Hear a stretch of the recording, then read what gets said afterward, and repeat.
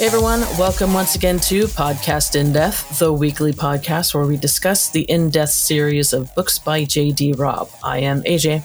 I'm Jen. I'm Tara. And this is episode 160 of Podcast In Depth. And in this episode, we are going to talk about fantasy in death. Yes. Yay. And kind of a weird one because the murder is kind of a little far-fetched. Fetched. Yeah, maybe not far, near-fetched. But maybe not. I mean, but we'll talk about that.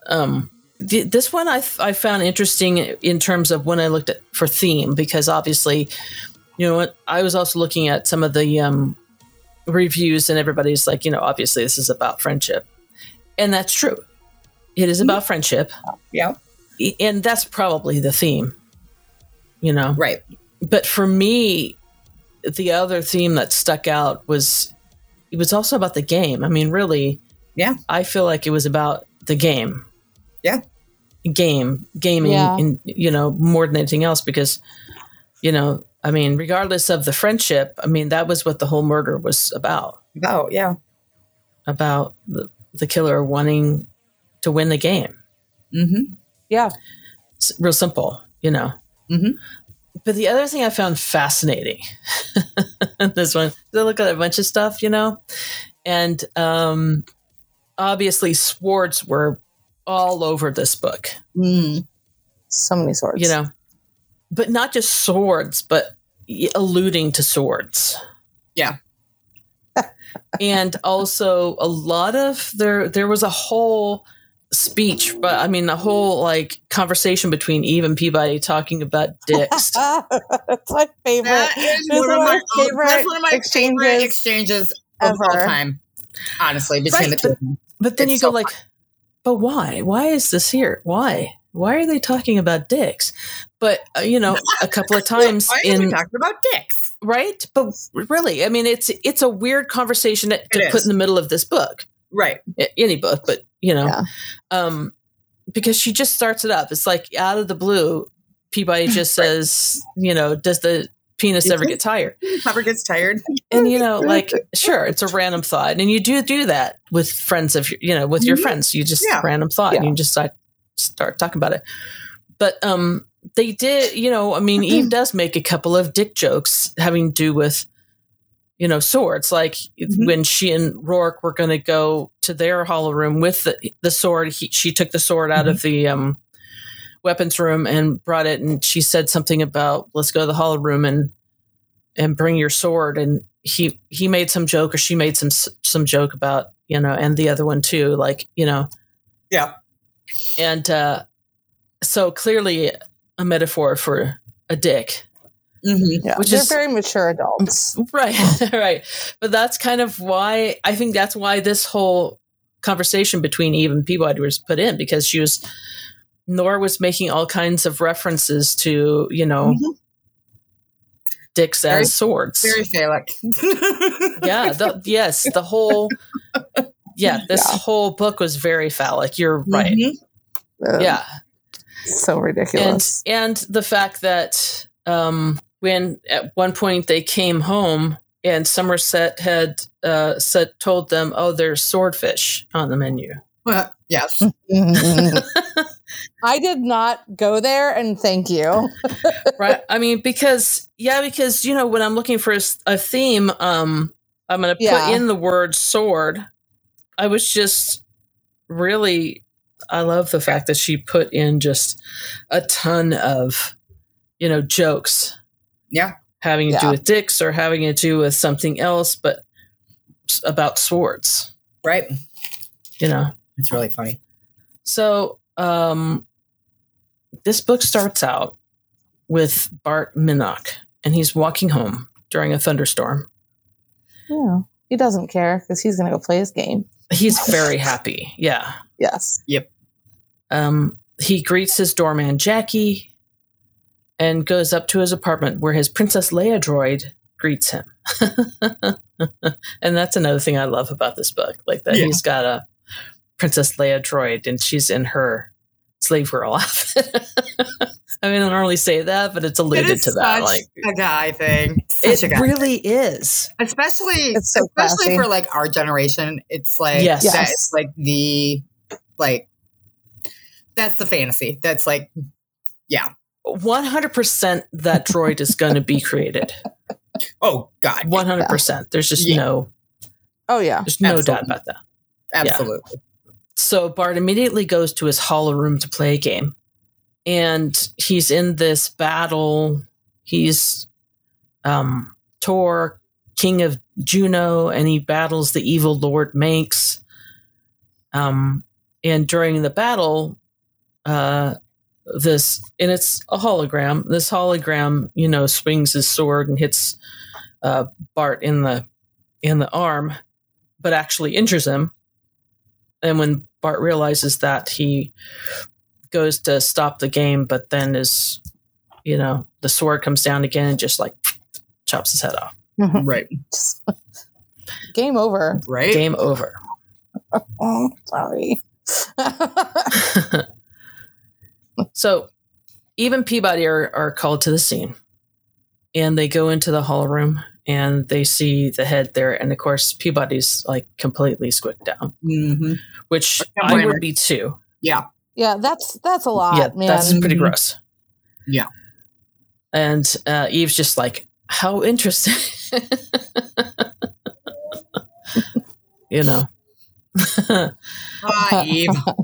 Gotta love her.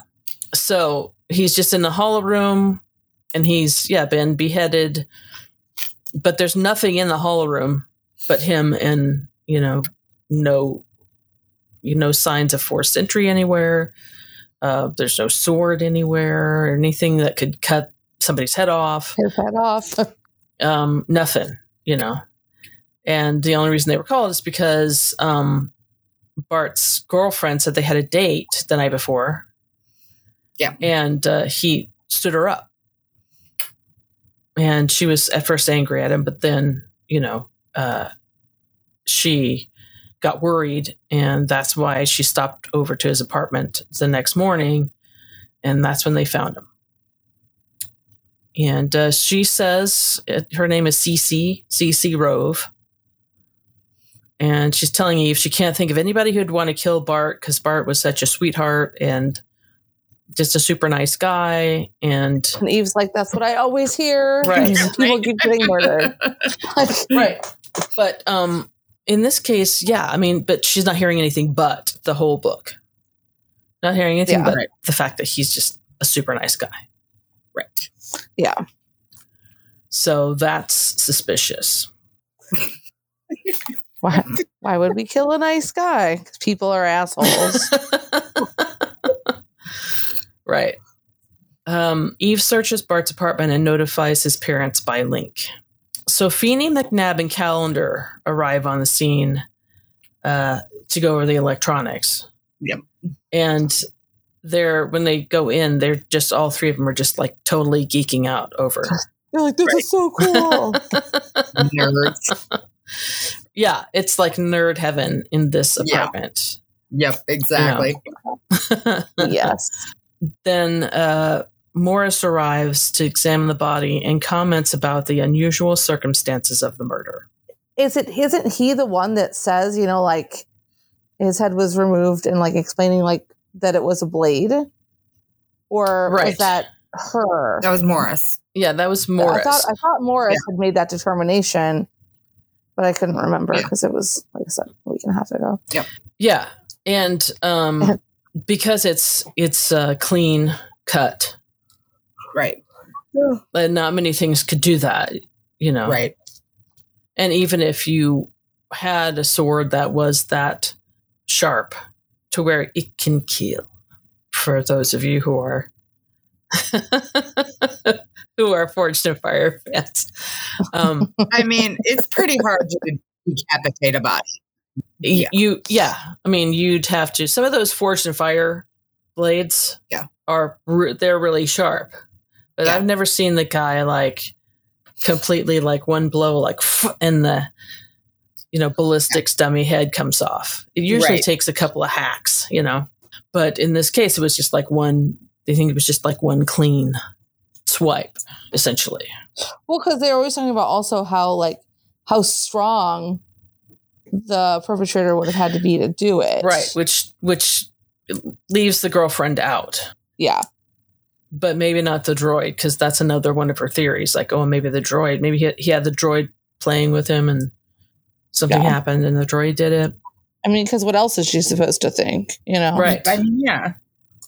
So the next thing they're going to do is they're going to go over to... So Bart Minock he's a co-owner of a game, a company called Uplay. And so Eve and Peabody go over to Uplay headquarters. And of course, it's the same. It's like nerd heaven. Nerds everywhere. Yeah. Nerds everywhere. And Peabody says, it's Nerd World or Geek Galaxy. I can't decide. I can't decide which because it's full of nerds and geeks. And Eve says, it's Nerd World in the Geek Galaxy. I mean, yeah. It's just so much. Yeah. Like, I'm like, I like nerdy things, but that's a lot. It's a little over the top. Well, I mean, I've never worked at a place like this, so maybe it's not. This is how it is. Yeah, who knows? That's true. They ask where who owns the place, and they're told Bart, but he's not in yet. And then they're told that they need to talk to Benny Lehman. Yep. So they go find him and let him know, and he at first doesn't believe him. Right. Then he gets the other two owners. So it's him and it's Var and Scylla, yeah. And she tells them that Bart's dead, and they're all, devastated. Right. And Scylla calls her Roarke's cop. Yep. Right. Which I'm sure Eve just loves. Eve loves that. She loves that shit. Says the partners learned that Bart was beheaded in the Hollow Room and tell Eve that Bart may have taken a copy of one of their new games, Fantastical, home to play and test. And they're telling her only the four of them have access to that game. Right. And that they're actually supposed they don't even tell her that because they were surprised he had it at home. They weren't supposed to take it home. She, because when Feeney and McNab and Calendar got it out of the Hollow Room, they got the disc out, and all they could read was that the name was Fantastical. Everything else was good. So she asked them what Fantastical was. Yeah, it self-destructed. That's right. Yeah. The thing self-destructed. Right. And but they did say that they had this, rule that they were supposed to sign a game out. Right. If they were going to take it home, and the game had not been signed out. Right. What does it say next in the timeline? I'm trying to remember what happens next. It says next in the timeline is...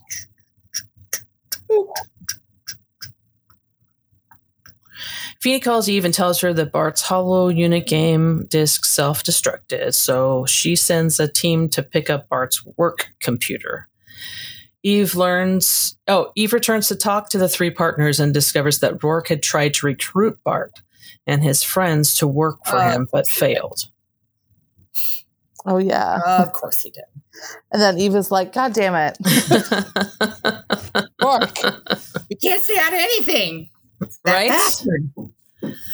Well, it makes sense. And you know what? Here's the thing. Okay. So since this came up, there's this whole string of videos this guy's doing on TikTok where he is like, because, everybody always says, like, there's absolutely no way that Roarke could own every single fucking thing. Right. This guy's doing a whole series of videos about who owns what in manufacturing in the United States. Right.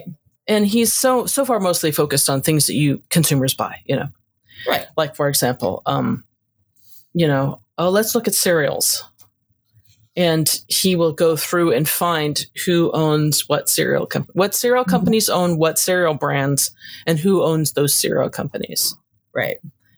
And I kid you not, every fucking thing in this country, maybe even the world, is mostly owned by BlackRock. Really? Yeah. Mm-hmm. Yeah. Interesting. BlackRock Investments. Mm-hmm. Yeah. Wow. Almost every fucking thing. That's crazy. So yes, Roarke could own every fucking thing. I mean, it's possible because BlackRock owns, and it's not even just like BlackRock owns 5% of this company. Usually it's like, 20, Majority? 30, 40% of a company. But like every single fucking company. That's crazy. Mm-hmm. Yeah, it's crazy.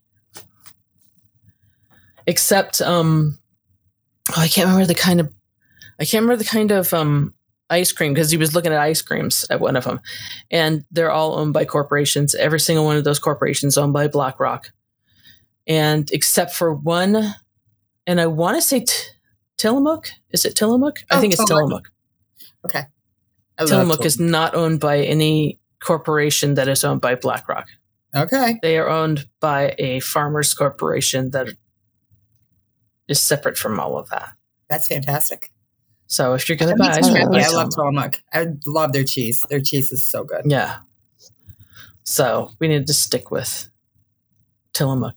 Yeah. Those companies but everybody else is owned by BlackRock. It's just crazy. Anyway. Crazy. So yes, Roarke again, because Roarke is the new BlackRock. Okay. I think Roarke came on the scene and bought BlackRock. Probably. Right? Probably. During the Urban Wars. And everything crashed. In the Urban Wars when he was like 7. Or maybe after. Maybe we're going to come out of the Urban Wars and everything crashed and he bought BlackRock. I mean, that's why he owns everything. It's my new headcanon. I like it. I like it. Honestly. So yeah, he tried to recruit Bart and his friends, but they wanted to make their own company, but he did help them, which is nice. He gave them advice. Yes. He helped them with business advice and that kind of thing. I don't know if he had seed money in it, but probably not. But maybe it didn't sound like it. Yeah, I just read that scene earlier. No, I think he flat out says he didn't give them any money. They had their own. Yeah, good for you, Roar. He had their building. He rented their building to them at first, and then sold it to them. Yeah. Okay, that makes sense. And then they bought it from him. Yeah, right. They bought it from him. Yeah. Because Eve freaks out. This is your building. Calm down. No. Well, I mean, she's right to freak out because every other building is his. So because he owns everything. Right. He owns everything. Eve tells them that she needs a copy of this game, and they all freak out. They're like, "Oh no!" Because only those 4 people have ever seen the game in its entirety. They are the only ones that have that. And but isn't it crazy that that none of them immediately leapt to, well, Roarke could steal this idea from us? It came later. It's such a guilty response. Yeah. When they're just no one else can see this. And then they're like, oh, also we actually had a better valid reason to be maybe not, you need a warrant because your husband owns this company, which obviously Eve knows they're not going to do. And obviously they actually know Roarke wouldn't do anything with. But I found it very, very interesting that was not what, and I couldn't remember from the last time I read it, but I was like, no one just jumped to that immediately, that Roarke is your competitor. Right. So kind of sus, guys. Anyway. Well, they trusted him. They trusted him. Well, they trusted him. But naive when it came to the business side of things. They didn't really. Right. Well, that's why they're fucked without Bart. Right. Yeah. Exactly. Yeah. Yeah. Yeah.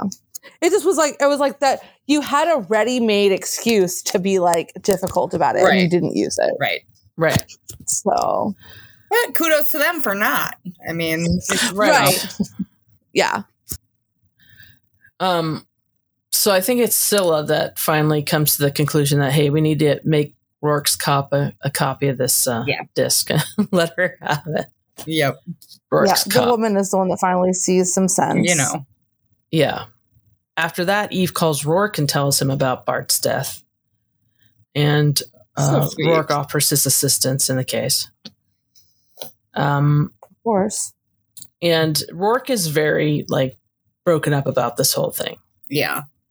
Because he really liked Bart. It's very sweet.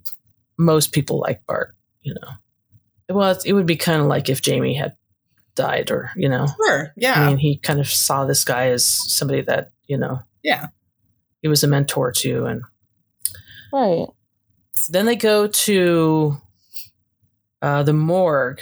Eve and Peabody go to the morgue, and Morris is telling them that he's detecting some kind of electrical burns along or inside of the wounds. Right. Which is odd. Very odd. Eve thinks. So she's thinking some kind of electrical sword, some kind of sword with an electrical charge or something like that. Then Rourke comes to Uplay, and Eve comforts him because, like we said, he feels like crap. They discuss Fantastical, and Rourke offers to work with Feeney. They're going to try to reconstruct what was on the disc. Right. And what might have happened. Which sounds like super fun for all these nerds. Because, they're nerds. But there are nerds, and we love them. They are our nerds. We do love them. They find a guy at Uplay that they think is sus. Yep. Oh, yeah. I forgot that guy's name. Roland Chadwick. Roland Chadwick. I did a quick skim through the book this morning, so it's pretty fresh in my mind. Good, okay. Before I laid down for a nap and ended up sleeping 3 hours. Right. That's an amazing nap. Oh, I overdid it yesterday, I think. Oh, yeah, that happens. So, Eve checks with Morris. Eve speculates that the murder was done by one of Bart's partners or by some other e-geek whom he trusted with information about the game. And then they're interviewing Uplay employees.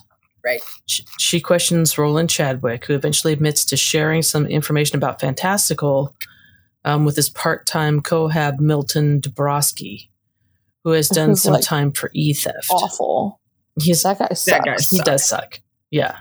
He's the worst. Yeah. He's a dick. He's a dick, and not in a good work way. Well, this whole book is about swords, i.e. dicks, and true. Good point. So it fits in. That guy fits right in. Fits right in. Yep. So Eve sends Chadwick to Central for further interview and orders that Dabrowski be picked up as well. She and Rourke, when they discuss Fantastical, Rourke says he already knew about it.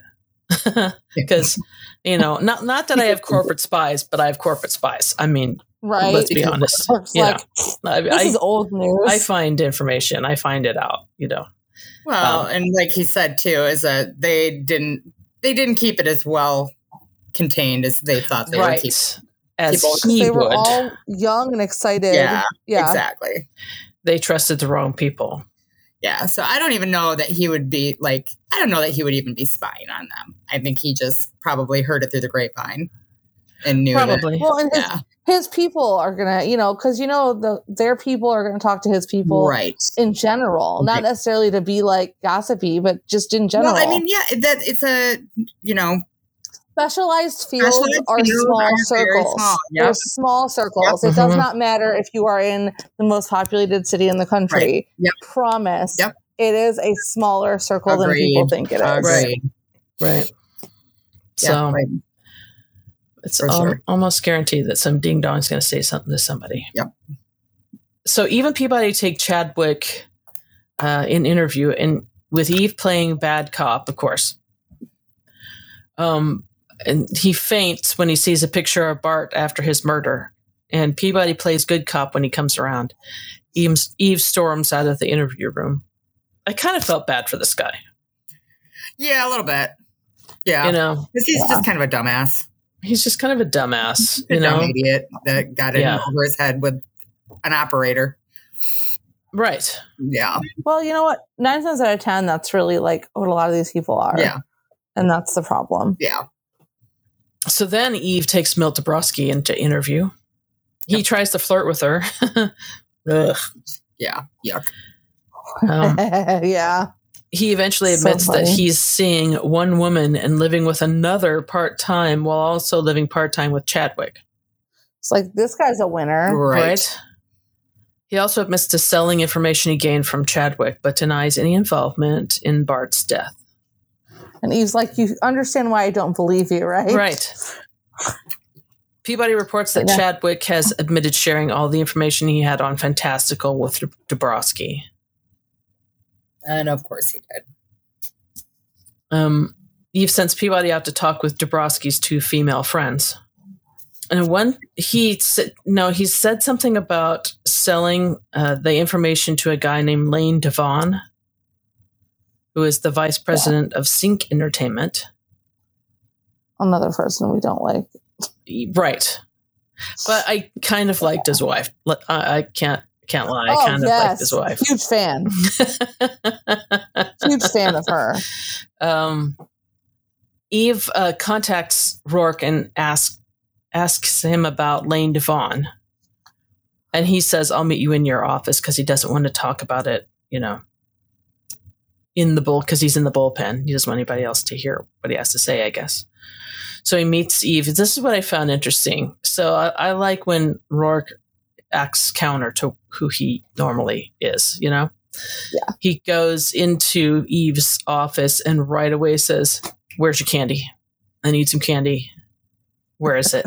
And it's like, what are you talking about? Yeah, she's like, what are you talking about? Then she's like, fine. And then she because she had taped it to her recycler. Right. Inside and he's looking at her like, inside the recycler, but in an evidence bag. Well, yeah. But Roarke is looking at her like, you had it in the trash? Come on. And she's like making fun of him, like, if you're going to be that delicate, like, don't bother, Yeah, then don't eat it. Don't eat my candy then. So it's a very funny scene between them. It is very cute. And so Roarke tells her what he knows about Devon. Roarke tells Eve he thought about buying Sync the previous year, but decided against it because the company was in trouble. Eve says Devon, a vice president at Sync, paid Dabrowski $150,000 for information on Fantastical. Roarke says that it would make him a hero at his company. So that's why he did it. They discuss the fact that Devon has just married a new young wife, and Eve tells Roarke to remember that she carries a gun if he ever gets a similar idea. Like that a lot. Roarke's like, I got you. Don't worry. Yeah. Although Roarke wants to come with Eve to interview Devon, she tells him that he cannot because he's a competitor. But she tells him that he can go with her to Bart's apartment later. So from there, Eve and Peabody go to the morgue again. Peabody talks about Dabrowski's 3 lovers and starts speculating on whether or not men's penises and women's vaginas ever get tired. I'm going to say yes for women. I mean, I'm sorry. Don't even think about it. Yes, and it's just such a great scene. It's so funny. Just such a great scene. I cackle when I read it. Yeah. Yeah. Eve getting the mental images of the cocks getting a drink at the bar and now I'm picturing it with a cocktail with a tiny umbrella. Right. And a gold chain and a blaster. Right. And Peabody's like, you get the best pictures. Your head. I don't think I want that picture in my head. And then I just love that, she's Peabody's saying, I really think most Ginies would say, hey, don't even think about putting anything in here for a while. And then Eve's like, Ginies. Right. That I'm with Eve on that one. Yeah. Yeah. It's a nice name for vagina. But it's not. It's not. It's stupid. Call it what it is, ma'am. Just call it what it is, Peabody. Bless you. It's okay. It's so funny. And, it does have to do with the case because then later they talk about Peabody says, I just think it's interesting. Now take this Devon. And he says, Eve's jaw tightened. Do not start on his penis. And she says, a man ditches his wife about 20 years for a big rack and a fresh young giny. And he's like, oh my God. So good. Oh God. And then Peabody's like, maybe we should consult with Charles because he's the foremost expert on penises. Yeah. Although Roarke, you would think Roarke would be, but I was gonna say Roarke can probably give him a run. Right. Yeah. And Eve's like, fine, you go ahead and consult with Charles. Write me a freaking report on same. But now I don't want to hear the word penis for the rest of the day.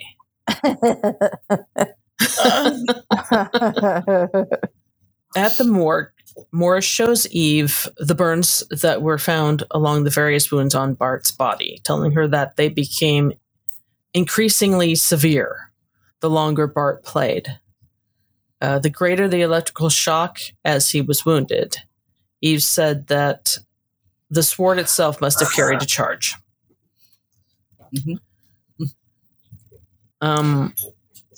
On their way to the Devon residence, Peabody tells Eve about game cons and the weapons sold there.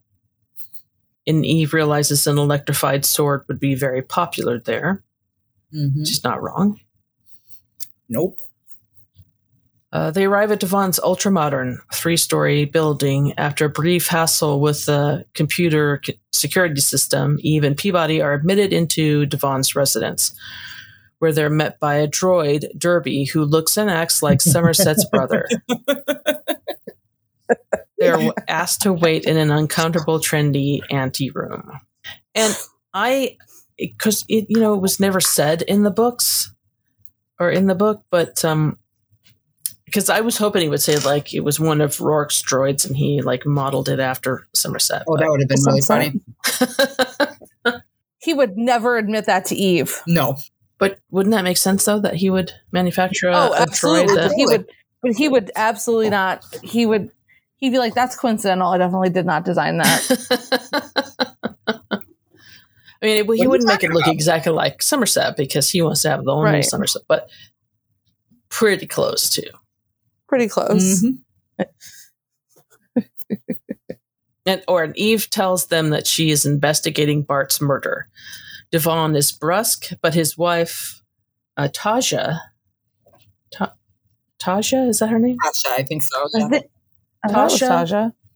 I don't know. Taija. It's a weird name. Tasha. Yeah. Tasha. I don't know how Susan Erickson says it. Probably correctly. Absolutely correctly, because she's Susan Erickson. It says, whose Bronx accent betrays her background, tries to be more hospitable. And I just really loved his wife. And, I loved his wife, but I also loved how Susan Erickson voiced his wife.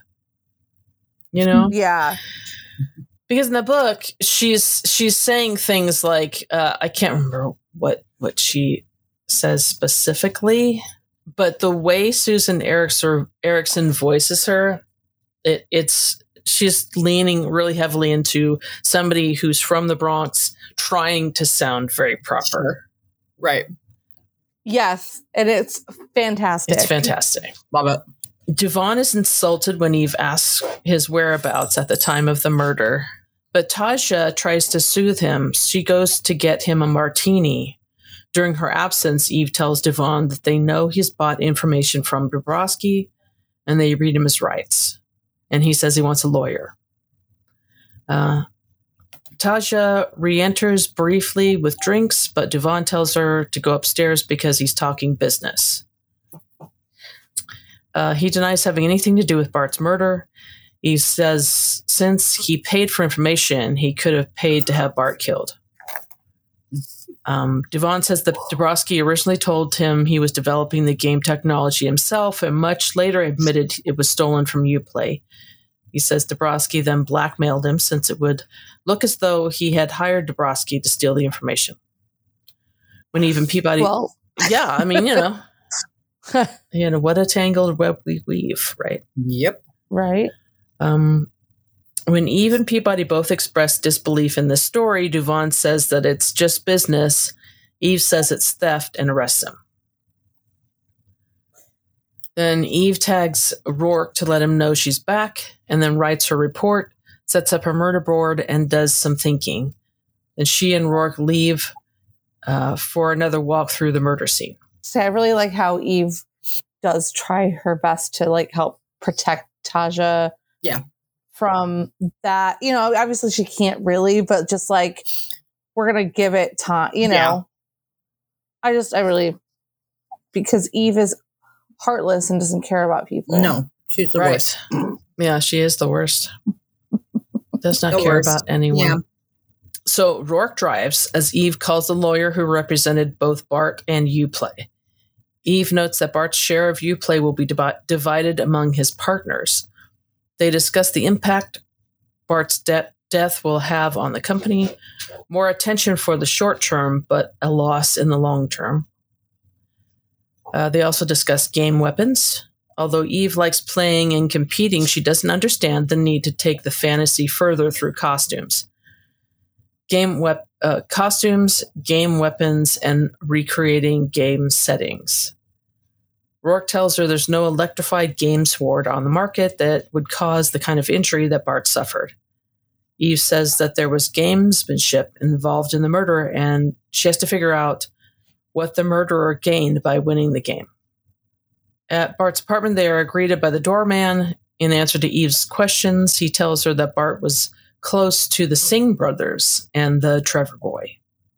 Eve and Roarke go to the Singh's apartment where they talk with David Singh, and they are served tea by the children's nanny, Min. Singh tells them that the children are upset with the death of their friend. I think that's so sad. It really is. Yeah. Because he just, he liked these kids and he, basically used them as, market research. Basically, yeah. For his games and stuff. Which is brilliant, honestly. But also, he's a big kid and he... Yeah. Exactly. Eve and Roarke go to Bart's apartment, and Eve tries to recreate Bart's movements the previous evening. She speculates that he may have let his killer into play. Eve said the Singh children could not have been involved in the murder. She and Roarke talk about them and about children like Bart who have grown up in loving homes. It makes them too trusting, basically. Roarke asks if she's worried about the kind of family that they, a cop and a criminal, would have. She worries about having more rules to learn since she hasn't mastered the marriage ones yet.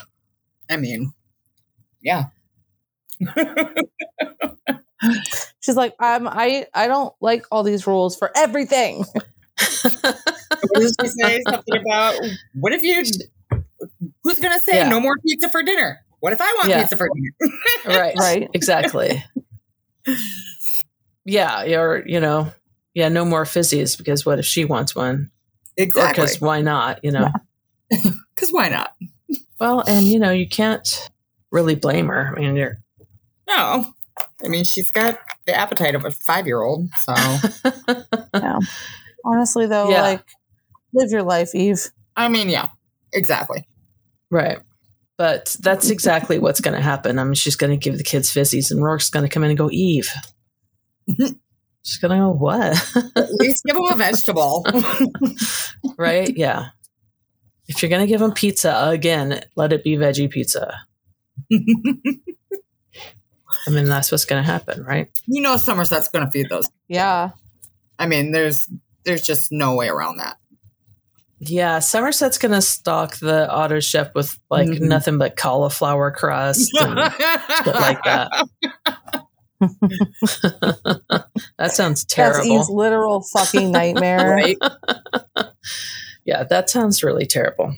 The other day, my friend was like, I was like, do you want to meet us for dinner before we do, I forget what the thing was. And she was like, no, I'm going to have a cauliflower crust pizza and then I'll meet you. And I was like, I don't need to hear about your poor life choices and your sad life. Okay. Honestly, I will say though, if you get the right kind, they aren't terrible. They are. That's the thing is I've had them. Yeah. They're fine. But it's not a production, and I actually don't need to know that you had a cauliflower crust frozen pizza for dinner. Exactly. What kind of low underhanded shaming are you trying to bring upon me when you know that I'm going to Swenson's, which is a cheeseburger place in Akron? That sounds amazing. So feeling like I'm being shamed. So maybe don't tell me it's cauliflower crust. Just shut up. I'm having cauliflower crust pizza, so yeah. I was like, come on, go eat your cheeseburger. You unhealthy. And I was like, I'd be like, yeah, I fucking will. It'll be delicious. Yep. People. Yep. But I'm no better because I've been on my mom's case for wanting cheeseburgers every night. So. She's set in her ways. Listen, eat what you want. Just don't talk to me like, no, I won't meet you for dinner because I'm going to have a cauliflower crust pizza. Get out of here. You can just say I'm eating dinner at home. Right. I'm going to eat dinner at home. And that more sounds like I'm just trying to, budget a little bit. Yeah. Try to save some money. And that's okay. I'd rather you be shaming me about my money spending habits than my food eating habits. Right. Anywho, moving on, Eve continues to speculate on who was playing with Bart and narrows it down to someone at Uplay.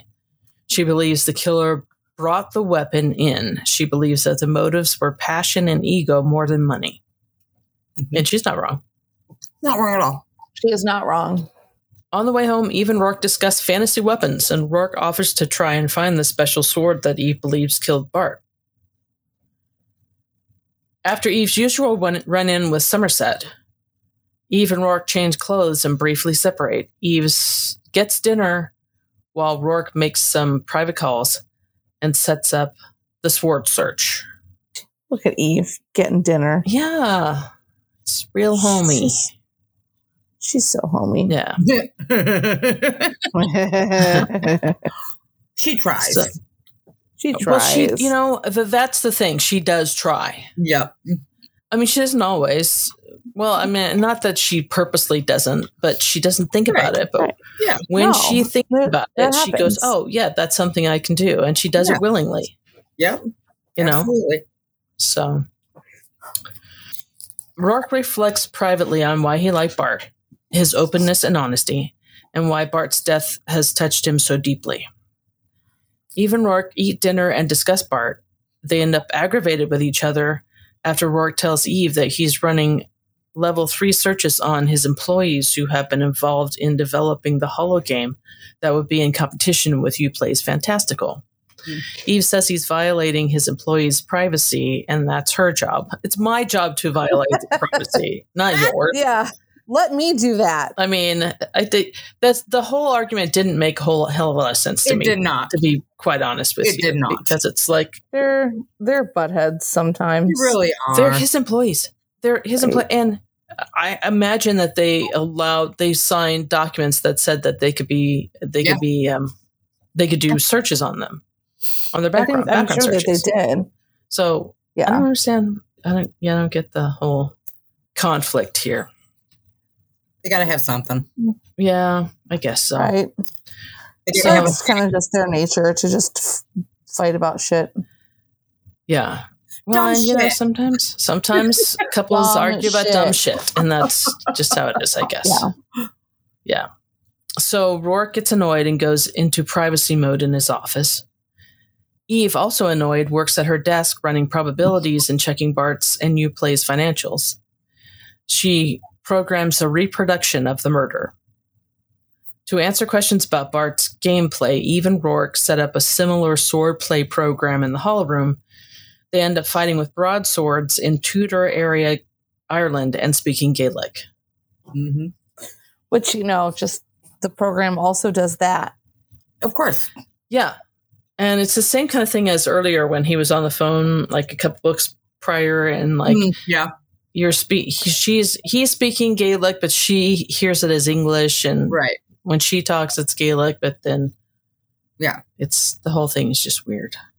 Again, some of that weird tech. Mm-hmm.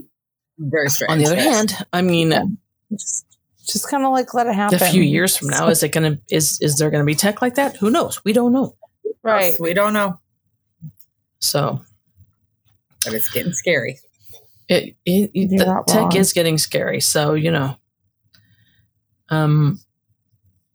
after several minutes of evenly matched swordplay, in which both Roarke and Eve sustain minor injuries, in the program only, they toss aside their swords and make passionate love. That's what this outline says. Oh my God. They do the thing. They do the thing. They do the thing. Because of course they do. Like, what? Right. Of course they do. What else they went from fighting to like sexy fighting to like sexy times. I mean, that's just kind of their wheelhouse. That's how that works. From one kind of swordplay to another kind of swordplay. There we go. There it is. There it is. So, afterwards, still in the game, they discuss its illusions, blood, wounds, Eve's long hair, and reality, and how the killer could have combined them in Bart's game to kill him. Eve and Roarke then later, this says morning. So in the morning, Eve and Roarke compared their results of their searches on Rourke's employees. Nothing was found. They discuss partners and love and talk about why they were irritated with each other and about why Roarke has been so upset by Bart's death. And why? Why is it? It doesn't say this in this outline. What did he say? I mean, I remember that he was like, he was definitely upset just by the fact that like he really, really believed in this guy and he really liked him, but I don't recall it being anything more than that. Was there more than that? Also, in that time when they fought is when the line that I posted today on Instagram comes up, which says, she wondered why two people who loved each other to the point of stupid managed to aggravate each other as often as they seemed to, which is like a metaphor for this entire series, really. Right. That's, yes. Okay, so here's what Roarke had to say about that. Okay. I wasn't even mad at you, not really. I realized I'd hoped to find someone in that search, even if it was one of mine. It would be specific, you see, instead of this vague worry and wondering if I'd have to target. I can't explain even to myself why his death strikes me and where it does. When Eve says he might have been you, if things had been different, he might have been you. If you'd had a different scenario to play in childhood, or some parts of you might have run along parts of him, we can both see it, so I guess that's why I went around you and you went around me. And Roarke says, and why, when confronted with that choice, we both got aggravated? It rings true enough considering us. So that's that. Yeah. Okay. There you go. But also part of that is they're talking about all the friends in that company and how they loved each other.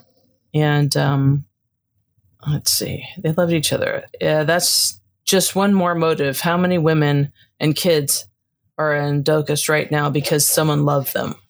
And Roarke says that's not love. And Eve says the person doing the ass kicking often thinks it is, believes it is. It's an illusion like the game, but it feels real. A lot of nasty things grow out of love if it isn't tended right. Jealousy, hate, resentment, and suspicion. Eve and Peabody meet at the offices of Bart's lawyer. She provides them with documents and discusses Bart. Eve tells Peabody that she and McNab are going to the con in Washington to pick up any information about a special sword that Eve is looking for. And Peabody's thrilled. Of course she is. Eve drops Peabody back at her apartment. So she can get her geek on. Yeah. Commander Whitney is waiting by Eve's office. They discuss the investigation and agree to keep the details of Bart's death quiet so that the public won't panic at the thought of a hologame causing death. Because, yeah.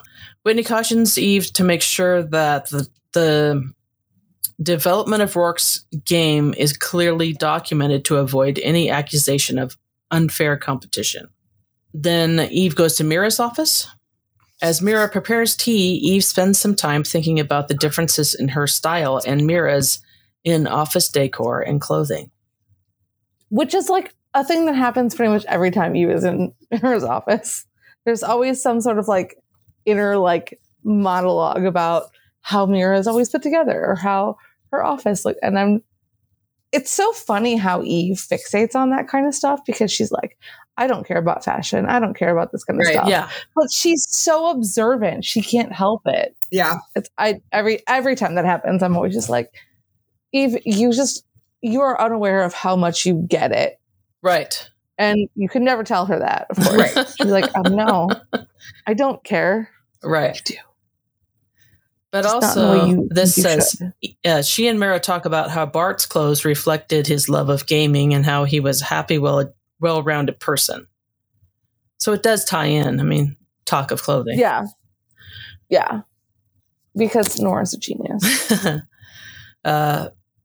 Mira agrees with Eve's assessment that the killer is someone Bart knew and trusted. They discuss the possibility of two killers and the house droid being used for the killing and reprogrammed or replaced.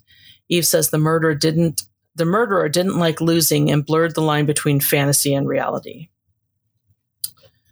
Then Eve goes to EDD. Feeney complains that Eve sent McNab off and now he has to do McNab's work. Eve points out that he asked him first. Eve and Feeney... If I asked. Yeah. Eve and Feeney discuss the possibility of the Princess Leia droid being involved in the murder. Eve asks Feeney to take another look at the droid and at Bart's gaming records to see his pattern of play, what version of the game he liked, who he played with, and who he beat. But yeah, that's when Eve gets her first look at the Leia droid. Yeah.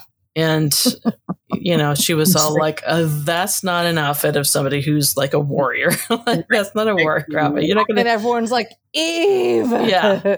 Well, Feeney's like, oh no, this is very classic. Like and he knows exactly where the outfit's from. Right. Yeah. She's a badass. So obviously Eve hasn't seen the Star Wars movies. I hope Roarke fixed that. Yeah. Yeah, I would think so because she said something to him about the Leia droid, right? Yeah. I don't remember what, but yeah, she does. So yeah, he would have said like, well, we just have to watch the movies and then you'll understand. They go back to Uplay. Eve enters a very subdued Uplay office. She talks to Var and Syl separately about their responsibilities at the company, about the development of Fantastical, and about the kind of games Bart liked to play. Eve goes to Benny's office and he's not there, but she notices all the images of his partners that he has displayed around the room. After she tracks him down in the lab, they talk about how Bart helped write and program various games. So Peabody and McNab are undercover at the Game Con, keeping alert for any mention of Game Swords. But also, they said there was some scene where McNab says something, they have a sex simulation game over there. Yeah, adult games. I was like, well, that's research also, right? That's research. Oh my God, you guys. Terrifying, honestly. But also, like, what people... it's just like, you're in the middle of a con. I don't actually... Yeah, I don't know that I want to know the details about how that works. No. Yeah. Honestly. But you're in the middle of a con. Who's like in the middle of a con and goes like, they have sex games over there. Let's go do that. Like, let's go do it. Peabody and McNab. I guess so. Because they're horny. They're fucking weirdos, man. They are fucking weirdos. They're horny weirdos. Yes. Horny Weirdos. That's what we love. It's the name of this episode. Horny Weirdos. Horny Weirdos. Horny Weirdos. As Eve finishes her report in her office, Nadine first comes in with cookies. She reminds Eve of the launch party for her book about the Icoves and their clones. Nadine is nervous, but Eve tells her why the book is good. Nadine, feeling better, leaves, and Eve eats a cookie. Well done, Eve. I'm so happy for her getting a cookie. But also, again, Eve just like knowing the right thing to say, even though she doesn't seem like a person that would know the right thing to say. Yeah. Knows exactly the right thing to say to calm Nadine down. The book's amazing. I thought it was great. You're going to do great. And Nadine's like, okay. So good job, Eve, Yeah. Then Eve is on her way to EDD and she gets stopped by Reineke, who tells her about his case. Yeah. And the current case. And he asks her, what she thinks. And basically it's where the wife sends her husband out for a pizza in the middle of the night. And basically so her boyfriend could attack and kill the husband and make it look like a robbery. Right. With a pipe. I guess the guy attacked him with a pipe. Because later something happens and something about that because, Nora never puts anything into these books that doesn't like tie in somewhere. Mm-hmm. True. And I can't remember what it is that comes up and it comes up. Yeah. Not too long from now, actually, I don't think. Yeah. It comes up while she's in EDD. Yeah. Yeah. Because he left the pipe wrench, but he took the pizza. Right. Because the guy was bringing the pizza back, and he left the pipe wrench, which was worth a lot of money probably, and just took pizza. Right. I just wondered what they were talking about. When you run the games, prioritize anything with swords. It's pizza and a pipe wrench. And Feeney says, what the hell does that mean? And she says, yeah, no point in wasting a good pie. No point in bringing a sword to a blaster battle. You want to make use of what you got and take what's useful with you. He took the sword but left the disc. The disc would be useless to us after self-destruct and incriminating to him if found in his possession. She struck her hand in her pockets and said, sure, a woman says to the husband she wants dead, hey, honey, I've got to have a pizza. And, she says something about, sends the husband out for a pizza. And then Feeney says, what the hell does that have to do with this? Working it out. The guy goes for a pizza, going to get lucky. So, hey, it's worth the walk. The wife who wants him dead has her lover waiting with a pipe wrench, smack bang, no need for a divorce and all that bother. No point in losing the nice chunk of life insurance. And hey, there's a nice fresh pizza. It's a little mean, but efficient and practical too. Take the pie, leave the wrench. Leave the gun, take the cannoli, Roarke said. Where's that from? That's gotta be from something. It's from Godfather. Oh, okay. Like, how do you not know that? Like, I thought everybody knew that. Tara, did you know that? I didn't know that. See? So oh my God. Not everybody knows that. I thought everyone knew that. Out of here. Yeah. Jen, not everybody knows stuff. I don't know. I know random shit like that, I guess. I mean, I don't know most things, so yeah, I know it was from something. It's from The Godfather. Okay. So anyway, whatever Reineke said, the point is, whatever Reineke said makes Eve, it turns a light bulb on in Eve's head or something. Yes. And she's like, okay. Right. But that's the kind of thinker she is. Like, she gets like a spark from just hearing the right thing. Right. Right. That's why she's a great detective, not... Yep. So Eve is back working in her office when Peabody comes in. Eve immediately knows she's had sex. Yep. Peabody says they were doing as ordered, playing games at the con, which she's not wrong. She's not wrong. And they also had sex. Eve wants to know what kind of games. Peabody reports that nobody had heard of any kind of sword that of the kind that Eve was looking for, and there were no indications that it had been custom made. Peabody presents Eve with a toy Derringer that gives out lame insults when the trigger is pulled, and Eve is so amused. It's so great. Because Eve just, it's, what I love is that, first of all, Eve thinks it's so funny, and she genuinely says thank you to Peabody. Yeah. And then after Peabody leaves, she shoots her computer, and she shoots, she's shooting the gun, and then when Roarke comes in later, she points the gun at him. And dude, I love when she points it at him. So, yeah, I mean, it's just so funny. I love that, he stops and has a conversation with Baxter, and Baxter makes some, beheading jokes. Yeah. Well, I mean, you gotta. Yeah. You can't not. Where's Eve? In her office, trying to get ahead. Ha, ha, ha. I mean. You've had all day, and that's the best you can come up with. Right? And he's like, no, listen, that's what I have left, because all the best ones are already set. And also, they're tired. Right. Yeah. You can't always have the best jokes. Right. So Eve and Roarke drive through the city. Eve and Roarke discuss which partner could have killed Bart. Eve concludes that they all had means and motive and could have found an opportunity. Eve is happily surprised when she sees that Roarke has brought her to dinner at Palumbi's, where she had her first slice of pizza in New York. Yep. The first New York pizza, which is so lovely and lovely little bit of nostalgia. Yeah.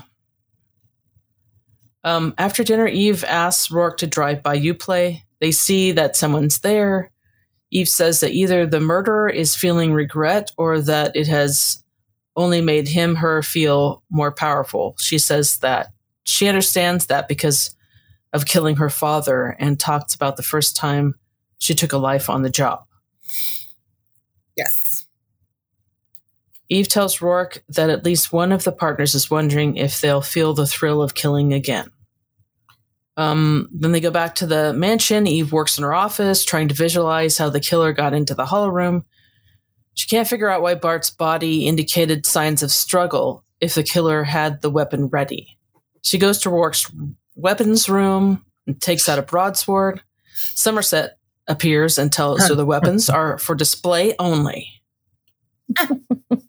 I just love that whole little exchange. I was like, Somerset, what do you think she's going to do with it? Right? What is Eve going to do with it? Right. They're just playing their usual bullshit game. Yep, exactly. That's all. Well, the real problem for Somerset comes later, because after Eve gets in the elevator to go back up to her office or Rourke's office, Somerset's thinking he better not be patching somebody up later on tonight. Right. Because that's really what he's concerned about. Right. Somebody's going to get hurt. Which is a completely valid thing to be concerned about, honestly. Yeah. So they go into the hall room, and I think this is where Eve makes a joke about Roarke bringing his sword and his other sword. It is, yeah. Yeah. Mm-hmm. Roarke reenacts the first scenario that Bart was playing. There are no sword fights within the time frame which Bart played. Eve takes the usurper scenario and ends up facing the Black Knight. Eve has to ride a horse in this scenario and just keeps hoping that she won't fall off it. That was funny. Yeah. Yeah. She's like, no, I don't want to do this. Yeah. She decides it's the scenario that Bart was playing when he died. The murderer may have programmed himself in as the Black Knight using a real weapon. Since only the Uplay partners knew the details of the game, Eve says this evidence may be enough for her to talk her way into a search warrant. Later that night, Eve dreams of her victims and murderers. Her father is there. She watches as Bart loses his battle with the Black Knight, who then turns to her. All she has to defend herself is the knife she used to kill her father. Because, of course. Yes. Eve wakes from her dream, feeling the edge of the sword at her neck. Roarke comforts her, telling her she's not alone on the battlefield, and they do the thing. Yep. It is time for them to do the thing. It was. Now, the person that did this outline says, note, this might be a possible Yanni. Roarke tells Eve that I knew you for a cop the minute I laid eyes on you, But in Naked, it isn't until she introduces herself as a cop that he realizes it. It is a Yanni. That bugs me every time. Seriously, because it's not it's not just in Naked. He says it multiple times throughout the series that he didn't know she was a cop when he first saw her. So it's just what does he say in Naked? I can't remember right off the top of my head, but he says it. He definitely says it multiple times throughout the series that he didn't know she was a cop when he first saw her. I didn't make you for a cop. Yes. Yeah. And that irritated him. Yeah. You're right. Mm-hmm. Yep. Yanni. Yep. So you know what? You know what? We could think of it as a Yanni, or we could think of it as Roarke just misremembering, because we love how men just change the story. Okay, but also I'm pretty sure it's in this book. Roarke is perfect, though. I know. There's a mention of the diamond, and that Roarke had given it to her the day he told her he loved her, which, no, that's not true either. He gave it to her in Glory, and he had already told her he loved her back in Naked. Right. So, yeah. I didn't remember that one. I didn't think about that. It bugs me every time. Well, maybe Nora was like, oh, it's been so long ago. None of those people will ever. Yeah. She's so wrong. Nora wasn't ready for Jen. She wasn't ready for Jen. Right? Or anybody else, apparently, because we all. Or anybody else, because, that one is, I didn't think about. So the next morning, Eve enjoys her usual morning routine, but decides to shake it up a bit and gets breakfast for herself and Roarke. Eve says the killer knew Bart's routines. Mm-hmm. Because, again, Eve is thoughtful that way in times where she thinks like, oh, I could do this. Mm-hmm. It's just that most times she just doesn't think of it. And, she's got a lot on her mind, so we can't, but, it's not like she never thinks of doing nice things for Roarke. Right. She always thinks of doing nice things for Roarke. People just pretend like she doesn't. Yeah. People see what they want to see, unfortunately. Exactly. Because they're basic. So back at Cop Central, Eve convinces Cherio to work on getting search warrants for the partners' homes. Then Eve and Peabody go over to Cece's apartment.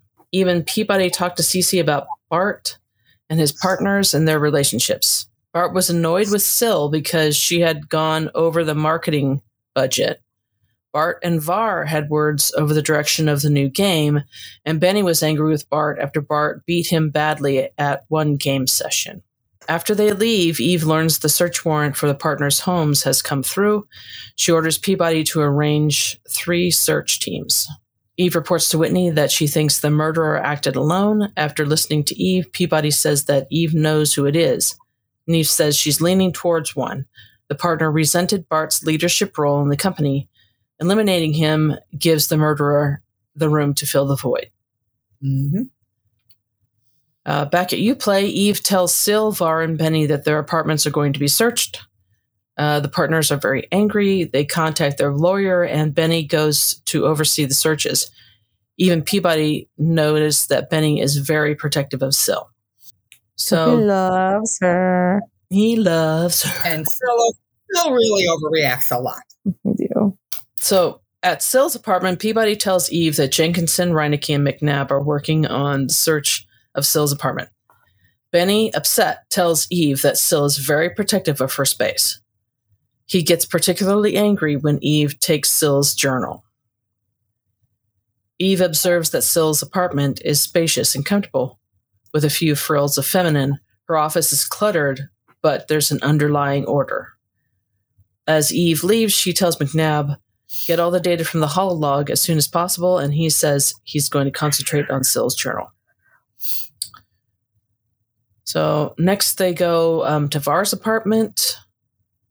Peabody worries about what shoes to wear to Nadine's party if it rains. Yeah. And Eve loves that conversation. She does. Well, it says Eve makes her stop whining and stop talking about shoes by promising to send a limo for her. Peabody hugs her, much to Eve's distress. So Var's apartment takes the entire west side of the top 2 floors of his apartment building. His space is muted and masculine with sleek avant-garde furniture. He has a prop weapons collection. His office is much more organized and tidier. Like Syl, he has a lot of costumes and work gear. Var has 3 mechanical droids, but they're not humanoid. I think that's specifically, Eve says, they don't look human at all. Yeah. Carmichael, Foster, and Calendar work on his department. Eve tells Calendar to get data from Var's hollow room. In Benny's apartment, Baxter, Trueheart, and Feeney are working on Benny's loft, and it is set up as the quarters of Commander Black on the Intrepid from the vid game StarQuest. Feeney tells Eve that Benny's droid is a replica of Alfred, the butler from Batman. He's insulted when Eve's not properly impressed with Batman, whom she calls a vigilante with psychotic tendencies who dresses up in a weird bat costume. Eve. Well, she's not wrong. She's not wrong. He's got issues. Batman has issues. You do have issues. I mean, that's just how it is. Trueheart tells Eve that Benny tried to sneak out a photo of Syl, which is very telling to Eve. And Benny's parrot Mongo talks to Eve.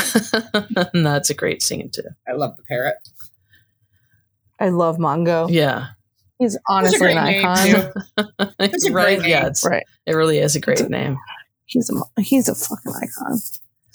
Yeah. Fucking icon. And it's so funny because so I listened to this one. It'd been a while since I had read it. Mm-hmm. So I was listening to it. And I mean, it's obvious. I mean, Susan Erickson makes this very deliberate choice with Benny's accent. Mm-hmm. And for some reason, I was thinking like, okay, that's a choice you could make, I guess. But then I realized that no, Nora does kind of describe Benny as some guy that's got, dreads and has a accent. So I don't remember. Okay, so I don't remember her saying he had an accent, but I believe that. I'm pretty sure. Couldn't tell you. It says that he has an accent. I mean, I believe you. I don't remember that being said. But. No, now I've said it, so I want to. Oh yeah. Sorry, in a pretty voice with just a hint of island breezes. Mm-hmm. Okay. Fair enough. And I didn't remember that either. So when I was hearing her say his, talk in his voice, I was like, huh. But then, I remember the dreads. Right. I remember the dreads. I didn't remember her saying that about the voice. Yeah. So. Good job, Susan. Good job, Susan. Susan knows what she's doing. She does know what she's doing. There it is. Yeah. Sometimes she does make a choice, just because she doesn't know for sure. And like Baxter being Southern. Huh? Like Baxter being Southern. Like Baxter being Southern. Or Leonardo being Italian. Yes. Right. But because she doesn't know otherwise. But right. Yeah. But in this case she did know. So let's see. Eve sends Peabody to work with a team on Syl's apartment while she splits her time between Benny's and Farah's apartments. Eve feels at a disadvantage because she thinks the answer to the murderer's identity is in the electronics. So later on at Uplay, this is Bart's memorial. Eve introduces herself to Bart's parents and tells them that she's determined to bring his killer to justice. Mm-hmm. Syl tells Eve to leave and accuses her of passing data to Roarke. So, Syl's very angry. Like, Syl is not pleased. She is not pleased. No. By, having all of their apartments, searched and all of that. Yeah. But of course, Roarke comes in and is like, why don't we go outside and talk? Yeah. So he takes Syl outside and so she can blow off some steam. Benny comes over to demand to know what happened with Syl. Eve asks him how long he has been in love with Syl. Var, also angry, tells Eve to leave them alone. Eve says Bart is hers now as much as theirs and tells them that she'll find out who the murderer is. Mm-hmm. Roarke and Eve speak briefly before they each return to work. He told Eve that he let Syl know that his company had a similar product ready to go onto the market, and I felt kind of really bad by that. Yeah. Like, she's all like, storming out there and like yelling at him because they're saying that they're looking at them, like Eve and Benny are looking at them through the window, and Syl's like yelling at Roarke, and Roarke is just standing there taking it. Yeah. And you can just imagine Roarke like saying, okay, now that you're done, we already have that technology and we're going to be on the market before you. So, So sorry, not sorry. Sorry, not sorry. No, he is sorry though. Yeah. I mean, he is, but he isn't. He's sorry that he has to say this to her. Right. He's not sorry that he has the technology. Right. Right. And like he says, though, his company's game isn't going to diminish their work. So, it's just, it is what it is. So, yeah.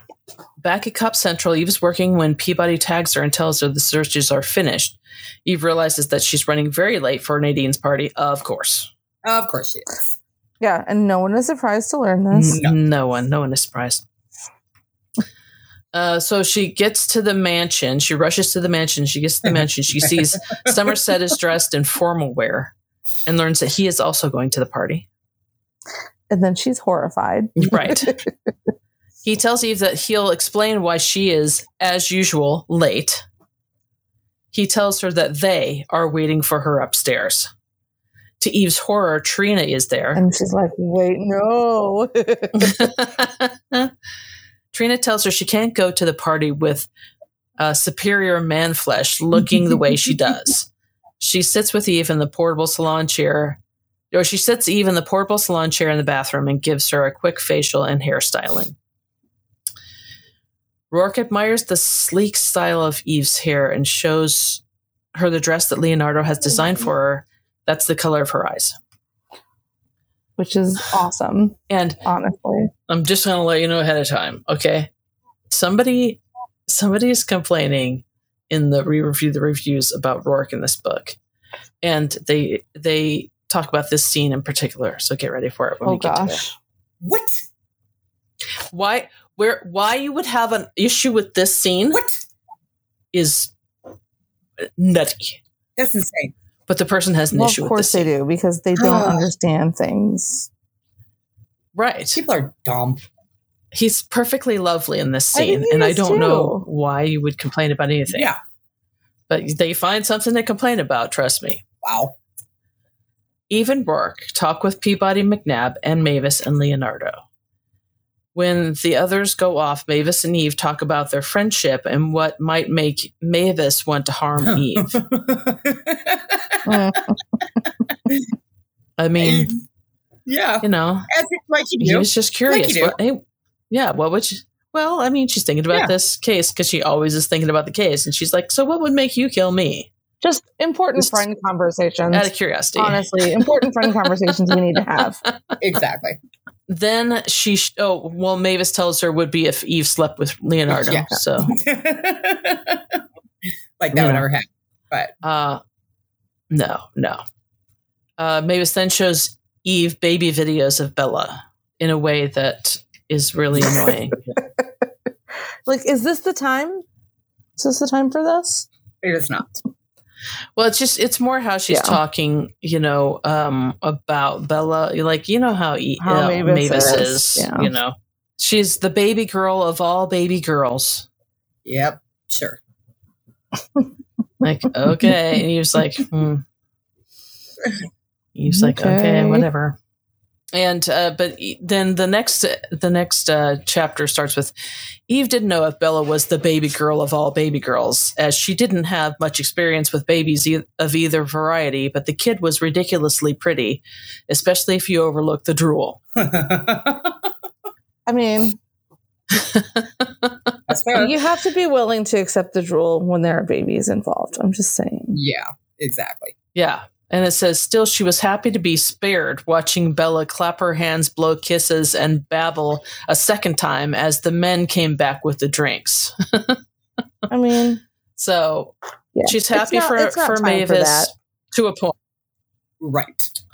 Yeah, it's not the time for that. Yeah. So McNab reports that Sill's journal is tricky, but he wants to continue working with it. Eve and Roarke congratulate Nadine.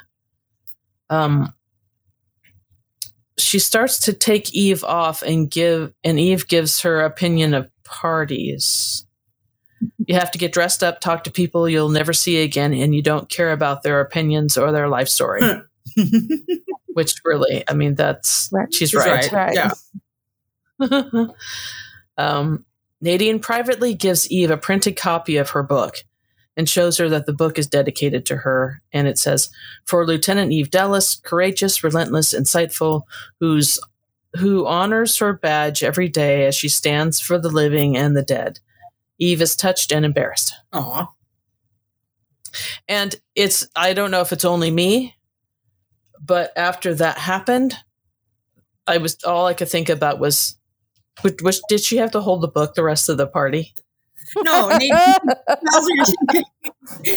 tells her she'll have it sent so she doesn't have to carry it around all night. I just love that, like, Ava, you just think that way, because that's a total thing you would do. No, and I love it. No, Nadine tells her she'll have the book sent, but so that Eve doesn't have to carry it around. She does say that, yeah. Yeah. Okay. So no, she did not have to carry. She did not have to carry the book around. Good. Back at Sill's apartment, Sill is thinking about how much she hates the police search invading her privacy. She had grown up with a mother and a stepfather who never allowed her any privacy. She decides to play the jungle treasure hunter scenario of fantastical. She makes it through several levels, but is shocked when her game opponent, Delancey Queeg. What name is that? Oh, no. That sounds horrible. Yeah. I'm sorry, Delancey. Queeg. I mean, Delancey is not bad, but Queeg sounds like... Yeah. Was it like... Yeah, you know I'm talking about. Yeah, okay. No. So her game opponent, Delancey Queeg, actually cuts her with his knife. She slips on the muddy path and falls off a cliff. Like you do. Yeah. So that's... I know that we all have... maybe some issues with the tech. It's yeah. I don't know do we want to wait until the end to talk about that, or we can talk about it now. Yeah, because to be honest, I feel like the first scenario is actually more plausible. Okay. Yeah. Fair enough. Yeah. And again, we'll have people on. We review the reviews that say that all this tech is bullshit. Sure. Can't happen. And sure, I mean, they're probably right, but we don't know what the Hollow Room, what kind of hardware the Hollow Room is equipped with. Right. If there are lasers, I mean, it's possible. Yeah. Sure. I mean, when I first read this book 10 years ago or more, it was, back then it was kind of like, okay, Nora, like this is ever going to happen. But the way things have been going, man, I don't know. What I was going to say was, I worked in a manufacturing plant. And the product that they made was made with steel. And you have to cut that stuff, Okay. And right. They at one point had purchased a laser cutter. So the laser cutter, works great. Cuts through that stuff like, Oh yeah, for sure. Very efficient. And so my point is that if there's any kind of a laser system in a Hollow Room, that you could control with any kind of precision. Yeah. I mean, that would make sense. Sure. Yeah. If you could control a laser to come down and it would chop somebody's head off. Sure. Yeah. I mean, and they have this discussion. Eve and Roarke do have this discussion of, is this possible? And Roarke is like, I don't think so. It would take too much power or whatever. And he's correct. It would take an incredible amount of power. And, I don't see it as something that's impossible. Sure. I guess I never thought about whether or not it was impossible. I definitely just went, well, this is a book and it's fiction. Right. I recognize that is the lazy way to take it in, but you know what? I have less headaches over it. Good point. Yeah. So, but here's why I think it's more possible though than the other. The other one is, yeah. I couldn't. I just couldn't see how that could be done. Because you'd have to fall from a height, and so there would have to be. I mean, we're assuming that the technology is such that you could actually feel things and you could actually climb. Right. There's force fields or whatever, and you could actually. It'd be like you. But how big does that hologram have to be? If she's like, yeah. Unless, see, and so it couldn't be that high. No. Yeah. Obviously. So something else has to be at work there. Right. Some other principle has to be at work. And I guess if the force field to simulate that dropping from that height, if the force field were to push down on her like that, maybe slam her into the ground at the same force that she would be slammed into the ground if she'd fallen from that height, then maybe that is possible. Yeah, sure. I mean, I don't know. I don't know. That one is you know more about this kind of stuff than I do, so I'll defer to you. Which is very little. Yeah. But I mean, yeah. So that's why I feel like the beheading is more plausible than the other. But yeah, I don't know. It's fiction, like Tara was saying. Right. Exactly. But it is definitely a thing that makes you go, hold on, what? How does that work? How does that work? Yeah. Yeah. So I get Absolutely. Benny and Var discuss Syl's absence and decide to go get her because they're at Uplay. So we're here at Uplay in the next morning, and they're like, Syl hasn't come in yet. Maybe we should go check on her. When they arrive, they find her crumpled and bloody body on the floor of the hollow room.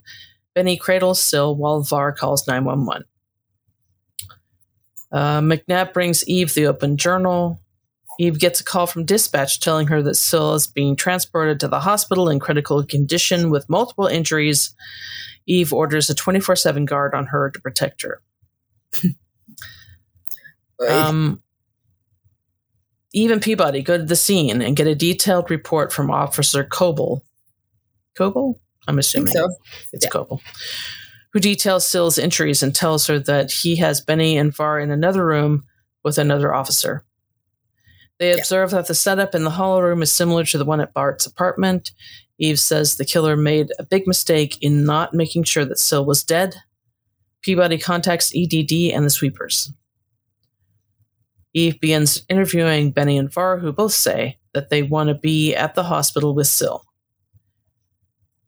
Peabody comes in and, as directed, starts a whispered conversation, including the louder words EDD, breakthrough, and recovered data. Mm-hmm. Eve pretends to give her an order. Peabody returns a short while later and nods to Eve. So I just love when Eve and Peabody set up these little, you're going to come in and you're going to do this. Yeah. They're little like tag team dynamic. Yeah. Yep. Benny and Var tell Eve that what they were doing the previous night. They confirm that her security was in place when they arrived at her apartment in the morning. Eve orders officers to take Benny and Var to the hospital and to keep them under observation. So later on in the hospital, Eve arrives where the nurse tells her the injuries look like Sil had been thrown off a cliff. Roarke arrives when Eve says that Sil was a logical sacrifice in the game. He becomes angry and accuses her of not having any feelings and getting caught up in trying to win a game. And you're like, Roarke, you know better. Roarke, what the fuck are you doing? Yeah. Don't seriously, dude. Come on. That was like a big dick moment there, Roarke. Sorry. Yeah. Yeah. He knows better. He does know better. But he is very upset about this whole thing. Yeah, I get it, but doesn't have to take it out on Eve. No, he doesn't. And especially to tell her that she doesn't have any feelings. Right. Like, you know better, Roarke. You know better. That was a low blow. That's not okay.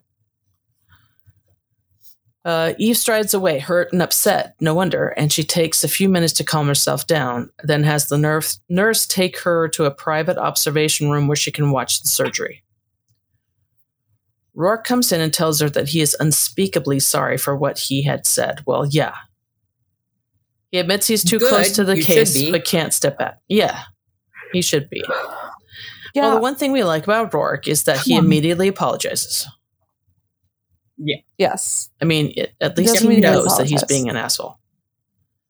Yeah, he does. Which, like, that is something I actually like about Roarke, is that he'll be an asshole. We'll all get mad at him. And then he'll be like, okay, but I did that wrong. Because most people who are assholes will be like, I do no wrong. Right. Yeah. Right.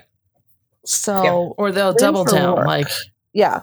What I did was wrong, but you this and that. Yeah. Yeah. And Roarke doesn't do that. No. Roarke just says, yeah, I'm fucked up here.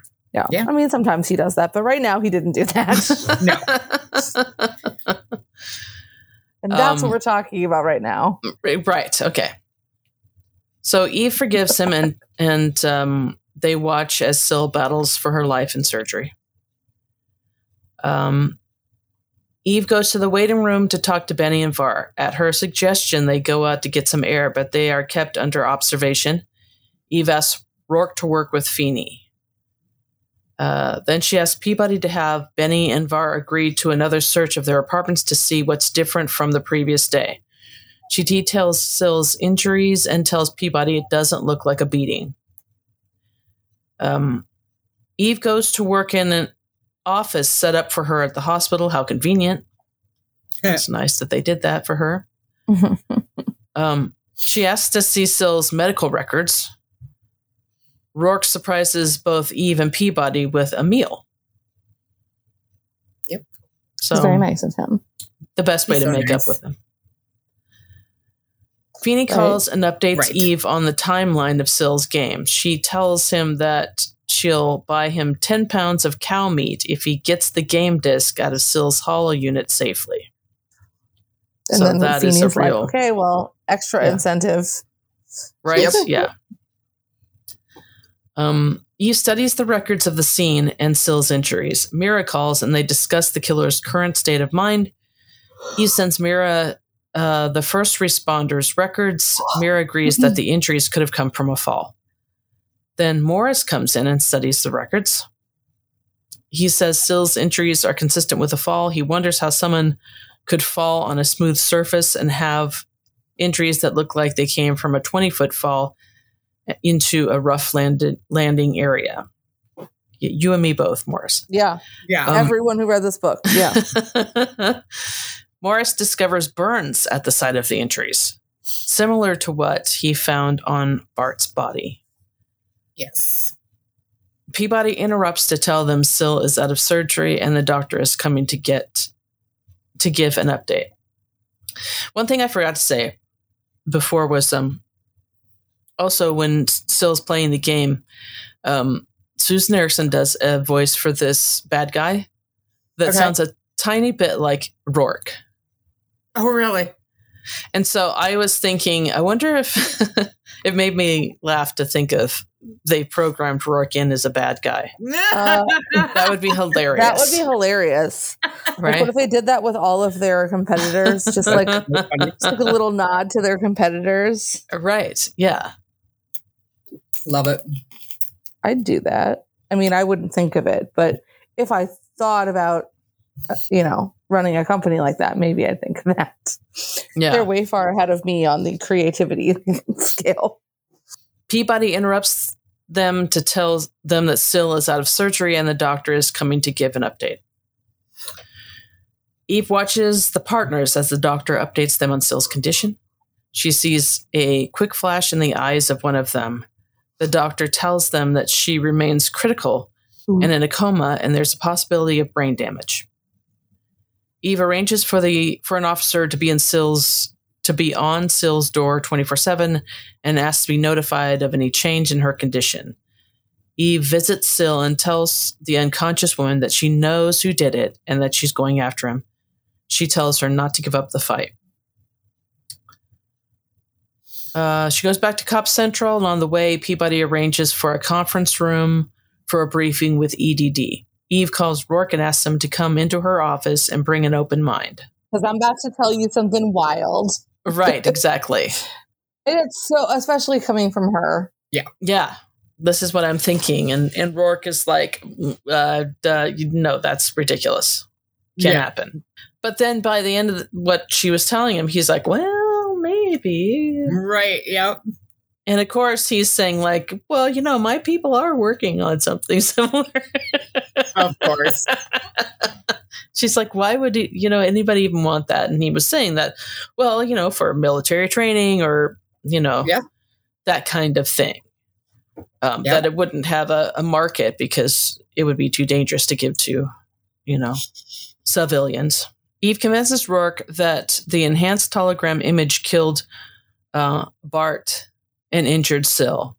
She asks him to program a reenactment of both events, and he's a little annoyed by that. Like, I'm not your slave boy or whatever. But then he tells her fine, and then makes her leave her own office. I mean, right? I know. I'm like, okay. I don't blame him. I'm like, get out. If you want me to do this, go. Bye. Yeah. I gotta handle this. Get out of your office. Right. Yours. Our office. I mean, basically. Yeah. Yeah. In the conference room, Eve moves Var's picture to the center of the murder board. After Peabody tells Eve that she won a bet with herself, Peabody tells her why she thought it was Bar. Not Bar. She's like, why are you making a bet with yourself? Well, because I can. Like, what? Roarke has done it before. Yeah. Eve reviews the 2 cases for the team and tells them the killer enhanced the opponents in the game using a new technology programmed into the game as a weapon. And I think Feeney tells her that's science fiction shit. Yeah. Yes. Indeed he does. But guess what you're a part of, Feeney? Science fiction story. For real. Roarke begins... Roarke brings in his crime scene reconstruction and Eve runs it for the team. The geeks start discussing how it could be possible. Right. Eve and Peabody discuss Var. Eve says he has such a big ego that he's absolutely certain he can beat them. Mm-hmm. Var tries to get through dummy files that EDD has set up in order to trap him because he is bouncing signals around. They're having trouble tracking him. When Roarke says he can trace from his home computer, Eve decides they should work from home. What a smart way of getting her back home, Roarke. Right. But Roarke's also, he's probably correct because he's always bitching about how shitty everything at Central is. Exactly. Yeah. As they leave, Eve wonders if Bar has hidden. Why do I keep saying Bar all of a sudden? I have no idea. As they leave, they sound the same. They do. Bar it's just one letter.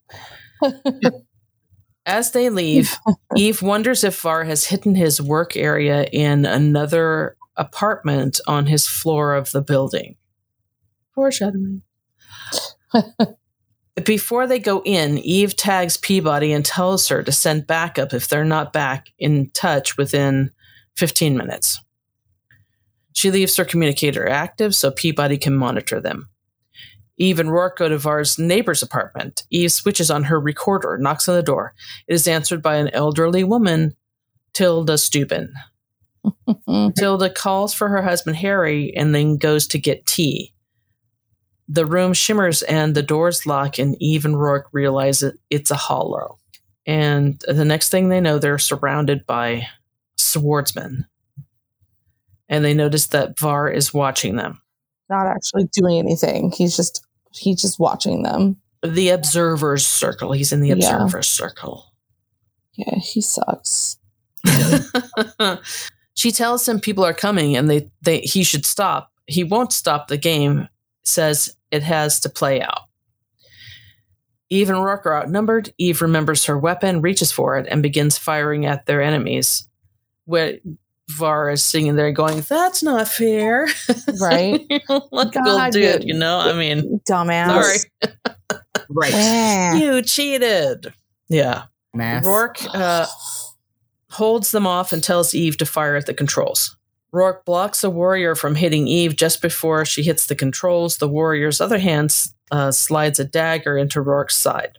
Eve stuns Var and eases Roarke onto the floor. She weeps as she rips her jacket to make a pad to stop the wounds bleeding. Roarke is in pain but tells her it's not bad. Eve calls for assistance. The backup team, Peabody, McNab, Feeney, and Calendar, are there almost immediately. As the team secures Var and gathers around Roarke, he sits up. Eve starts to object. He tells her to shut up and kisses her. How romantic. Oh, it is for them. It is for them. Yeah, you're right. It really is. So later at Cop Central, Eve watches the recording she made of the events with her team, Commander Whitney, Mira, and Cher Rito. Even after seeing it twice, Rio finds it hard to believe. Whitney tells them that the details must be kept as quiet as possible. Eve and Rio discuss the charges that could be brought against Var. The prosecutor wants to make a deal to avoid the trial and the sensational press coverage about the technology. Eve wants him charged with first-degree murder and attempted murder. And it just occurred to me just now, this sounds an awful lot like ChatGPT. I mean, not an awful lot like ChatGPT, but I can now, not then, but now you can kind of look at it and go yeah, I mean, you know. Yeah. There are probably some things that ChatGPT is doing that they wouldn't want anybody knowing about. Yeah. Yeah.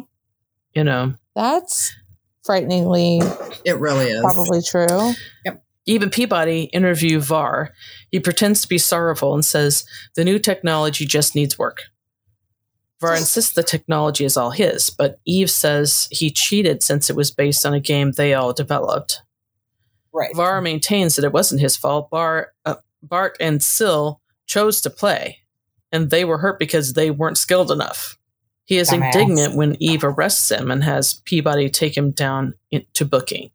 Roarke comes in and sits with Eve. She talks about Var and his false friendship. She says she never really understood what Roarke faces each day because of her job and doesn't know how she could go on without him.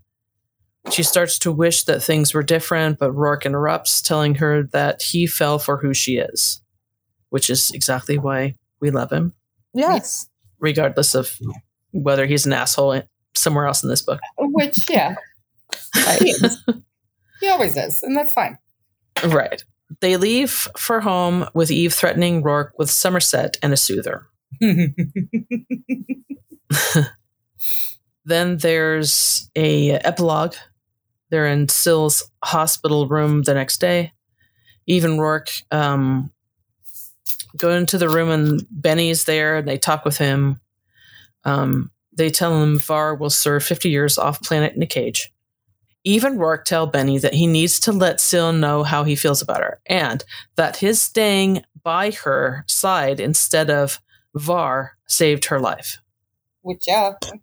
Well, when Var goes to call 911 and he stays with her. Right.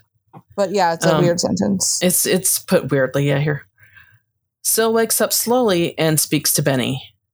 as Eve and Roarke leave, Eve thinks about going from love to friendship with Roarke and how that has worked for them. Yep. Cute. So there we go. Yeah. That is Fantasy in Death. I really feel like I liked it better this time than the last time I read it. And I think I'd only read it two other times. I would agree with that. Yeah. Yeah, absolutely. This isn't one I pick up to reread a lot. So, yeah. I enjoyed this. Yeah, I agree. Commendations. Anybody got any commendations? Yeah. Honestly, Benny, he went through it. It's very interesting because it in a weird way parallels how the end of Innocent in Death goes, in which like Oliver Straffo is left hoping his wife survives and his child is in prison and his other child is dead, and like the grief of being the person who is left, right? And in much more than in Innocent in Death, because obviously a much different situation, but like we've watched Benny grieving from the second chapter of this book, right? And then and I don't know, Benny was always my favorite. Like when Eve got to the conclusion, like in the fourth or fifth chapter, that it was going to be one of the three of them, I was like, as long as it's not Benny, I'm happy. That is something I remembered. Yeah. I was like, it can't be him. I didn't want that because I just liked him. But I agree. He is very strong, and he definitely deserves that, that recognition of what it means to be the person who has to handle it all right now. Yeah. And see, my pick, and I'm glad you didn't say this one, but it's very kind of in the same vein. My pick was Scylla, because I feel like she really, she kind of took charge after, after Bart died, and and she went through a lot of shit too. I mean, she's upset about the searches. She's upset about all these things. Two of them, I want them to work out. I believe that they do. I mean, I'm going to go with Roarke. I like it. Okay, I like because it. Because Roarke did literally take one for the team. He did. Yeah. And he was a dick in this one, but he really... He was also apologetic for being a dick. Yeah. Right. He did a lot of work on it. He recognized why he was being a dick. So you got to give him credit. He was also very real about it, he was also being stupid, but then he was like, okay, I was stupid. And just because Roarke holds in his emotions, he's very, he's good at being in control of things. And like, he was very emotionally close to this. Yeah. And he kind of hit a point of vulnerability in this, which is probably what led him to being a dick to Eve, because he's so emotionally caught up in it, which is not Roarke generally. So, yes. So, yes, absolutely. For all those reasons, he's he deserves a medal. Yep. He'll get one later, but not for this case. Not for this. He'll get one later. I don't think we had any comments on this one, but no, we'll probably talk about comments on this one on our We Review the Reviews. Yeah. For this particular one. Oh, that's fine. So should we go on to podcast business? Yeah, do we have podcast business?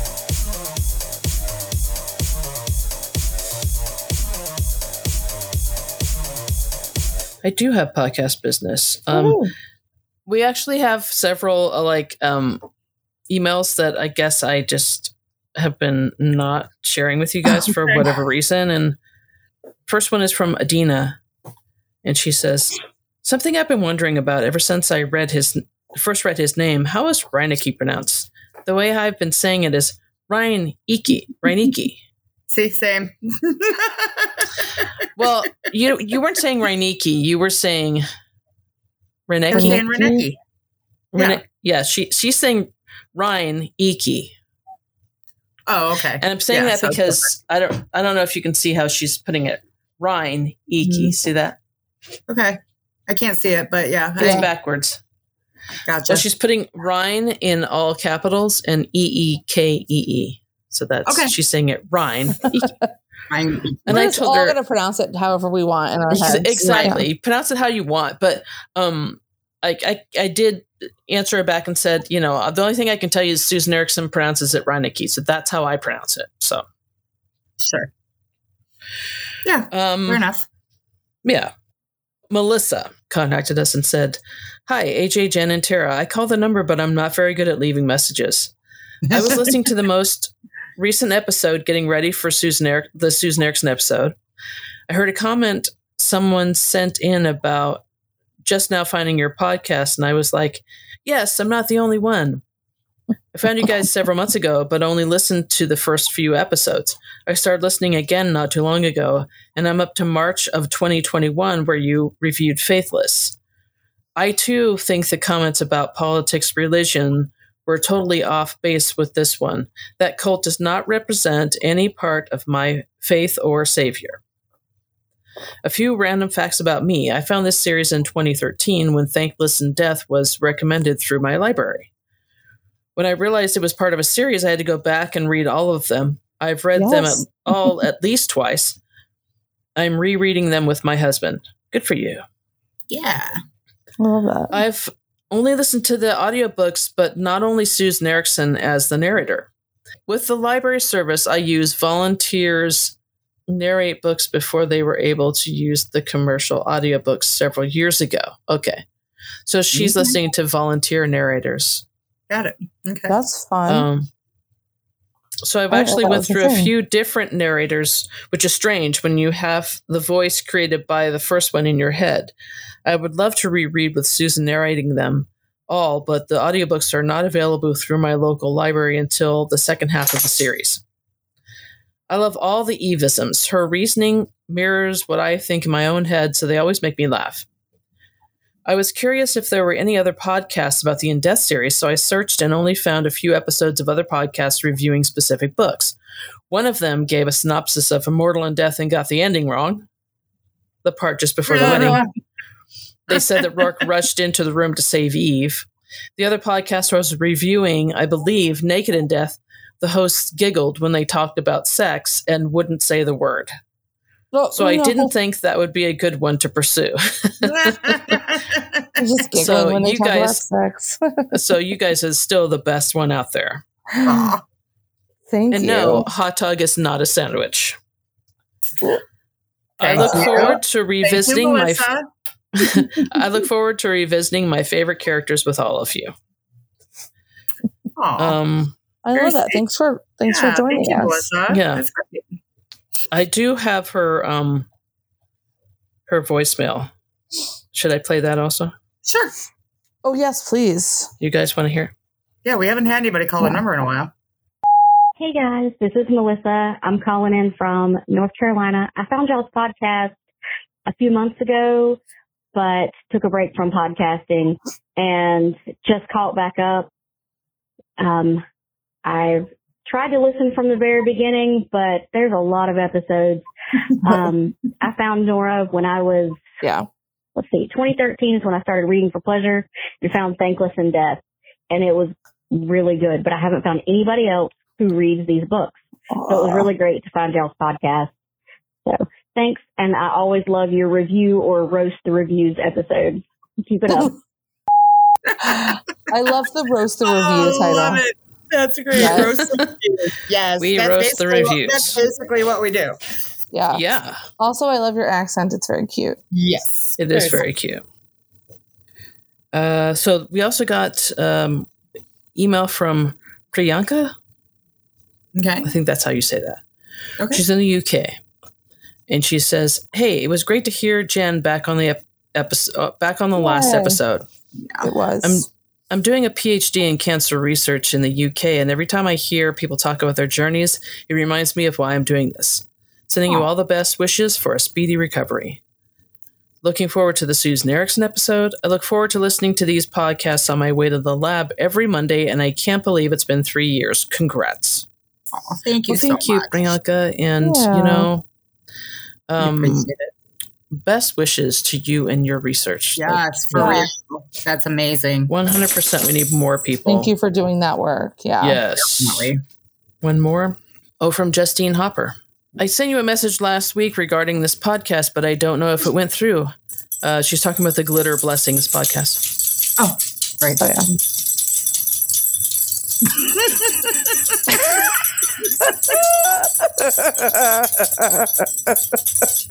Glitter Blessings. That's what glitter blessings sound like.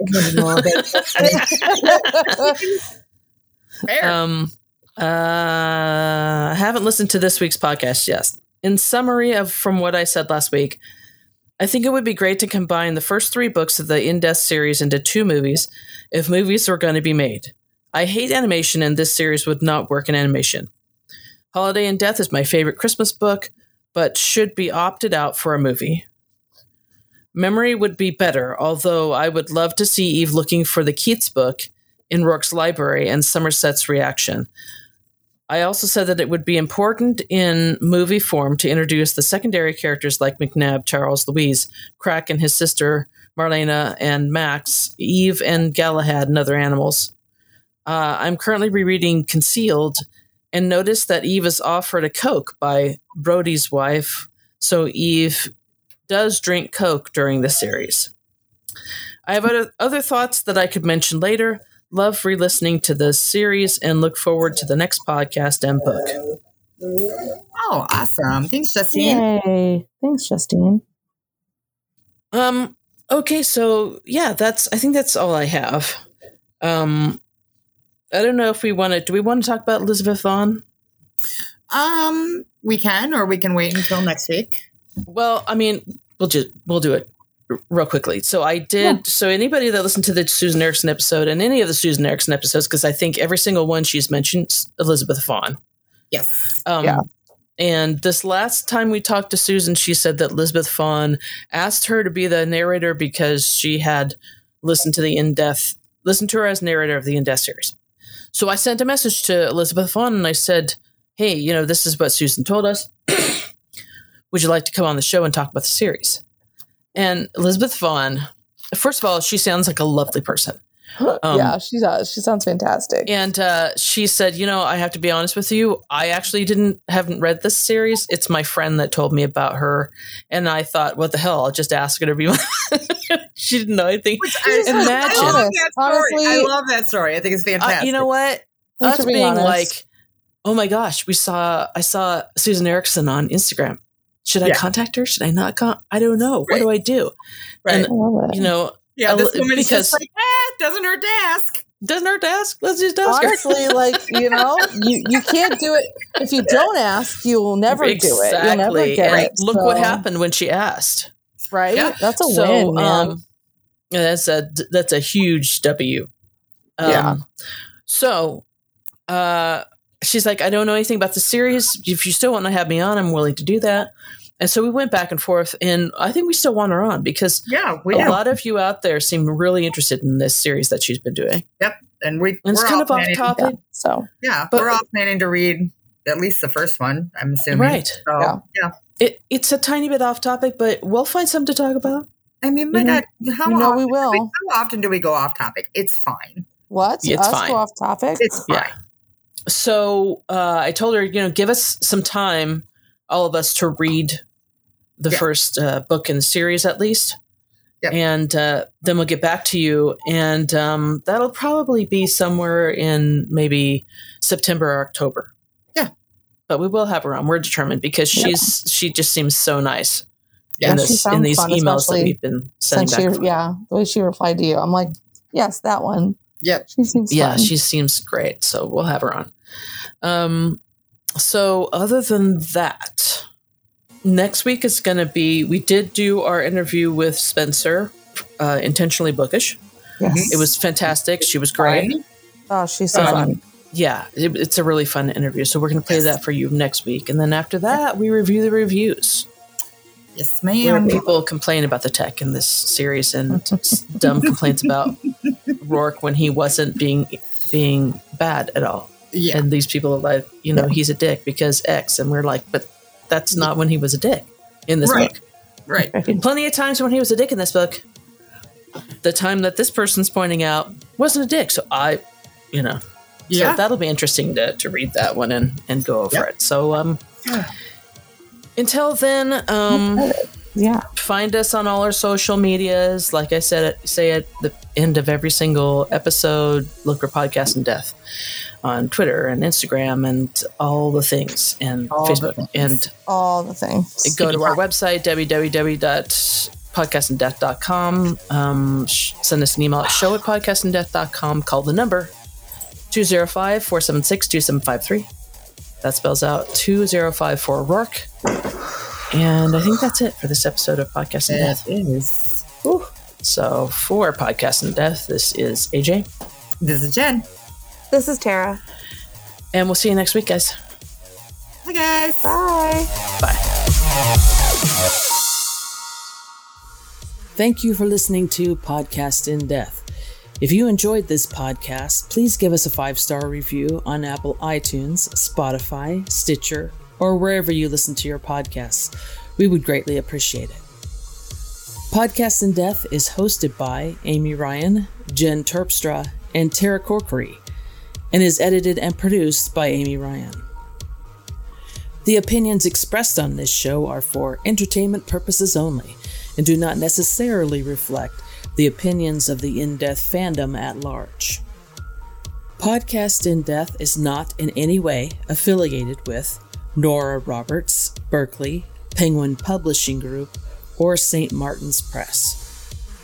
Our theme song is Justice Never Sleeps by Cosmo and is available on Shutterstock.com.